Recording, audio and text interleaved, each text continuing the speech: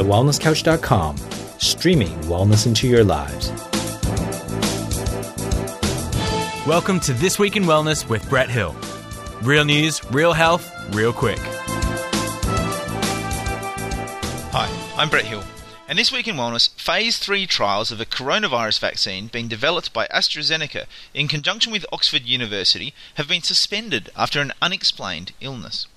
The potential vaccine, which Australia has already secured 33.8 million doses of, has had its trials paused in order to allow for a review by an independent committee.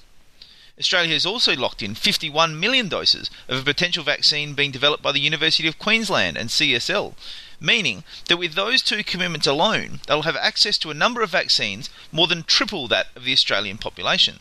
Federal Health Minister Greg Hunt was quoted as saying that AstraZeneca didn't expect there would be a significant delay, and that they haven't changed the timeframes for any of their deliveries for Australia.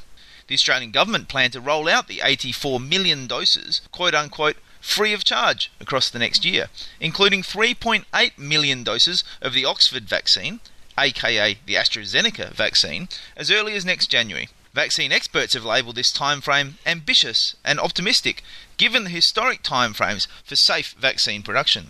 Australian vaccine expert Tony Cunningham was quoted as saying that these types of severe adverse events were relatively common, going on to say that this shows that you need to do these things properly. You're dealing with, potentially, the health of hundreds of millions of people, and that's why these trials take time. They can't be rushed. AstraZeneca's US traded shares fell more than 6% in after-hours trading, following the reports of the trial being paused. As always, the links are in the show notes. Now, my opinion on this is I think this really shines a light on what is a concerning development in terms of vaccine production. I think a lot more transparency needs to be provided here, particularly in terms of how public funds are spent. This is, after all, a company, AstraZeneca, we're talking about, that made over $1 billion in 2019. So the questions that I'd love answered are, how much public money has been spent on, quote-unquote, securing these vaccines?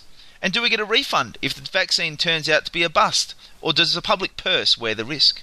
I'd also like to know how many charitable donations have they received to conduct this research, and how much money they've been promised if the trials are successful. As well as that, what guarantees and protections have been put in place to protect the manufacturers from litigation if the vaccine goes ahead as planned and has negative side effects, as we've seen in some of these studies, or at least potentially seen in these studies. And if there are negative side effects as a result of the vaccine, and the manufacturers are shielded from any consequences of that, then who does pay? Does that come back to the public purse again? I'd like to know then, how much money does AstraZeneca stand to make from the production of a vaccine where they've had public help every step of the way?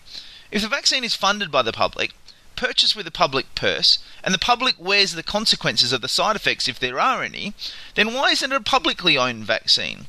You know, they say that these vaccines are free of charge to the public. That's what the health minister is saying, but it's hardly free of charge. Every single one of us are paying for these vaccines through our taxes, and so I think it's fair to say that we'd like to know where that money's getting spent. Are we funneling money into a billion-dollar company, more than a billion-dollar company, a company that made $1 billion last year? And if so, are we getting a good return on our investment, or are there better ways of going about doing it? So I think much more time and research needs to be invested in not just ensuring these vaccines are safe and effective, as appears to be being done, and hopefully done to the nth degree and not rushed through, but also to ensure that the Australian taxpayer is getting good value for money. You've been listening to This Week in Wellness with Brett Hill. To continue the conversation, find us on Facebook at facebook.com/This Week in Wellness. If you like this episode, please leave us a review on iTunes. And for more information about this and other projects from me, head to drbretthill.com. This podcast is brought to you by Exercising Resilience. Would you like to be personally mentored by me to help you transform your feelings of fear, anxiousness, and hopelessness into feelings of strength and resilience? Would you like to feel more resilient, physically, mentally, and financially? I've created a group mentoring program called Exercising Resilience, and right now you can sign up for a free 30-day trial. That's 30 days of free daily access to me in a private group, 2 free group mentoring calls, a 21-day resilience challenge, and access to a highly motivated tribe of people to support you along your way. Just head to exercisingresilience.com or click on the link in the show notes to get your free, no obligation month of resilience mentoring. That's exercisingresilience.com.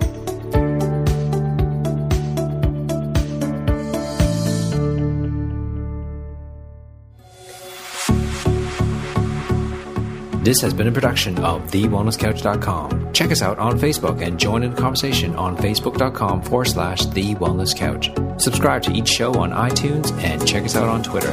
The Wellness Couch, streaming wellness into your lives.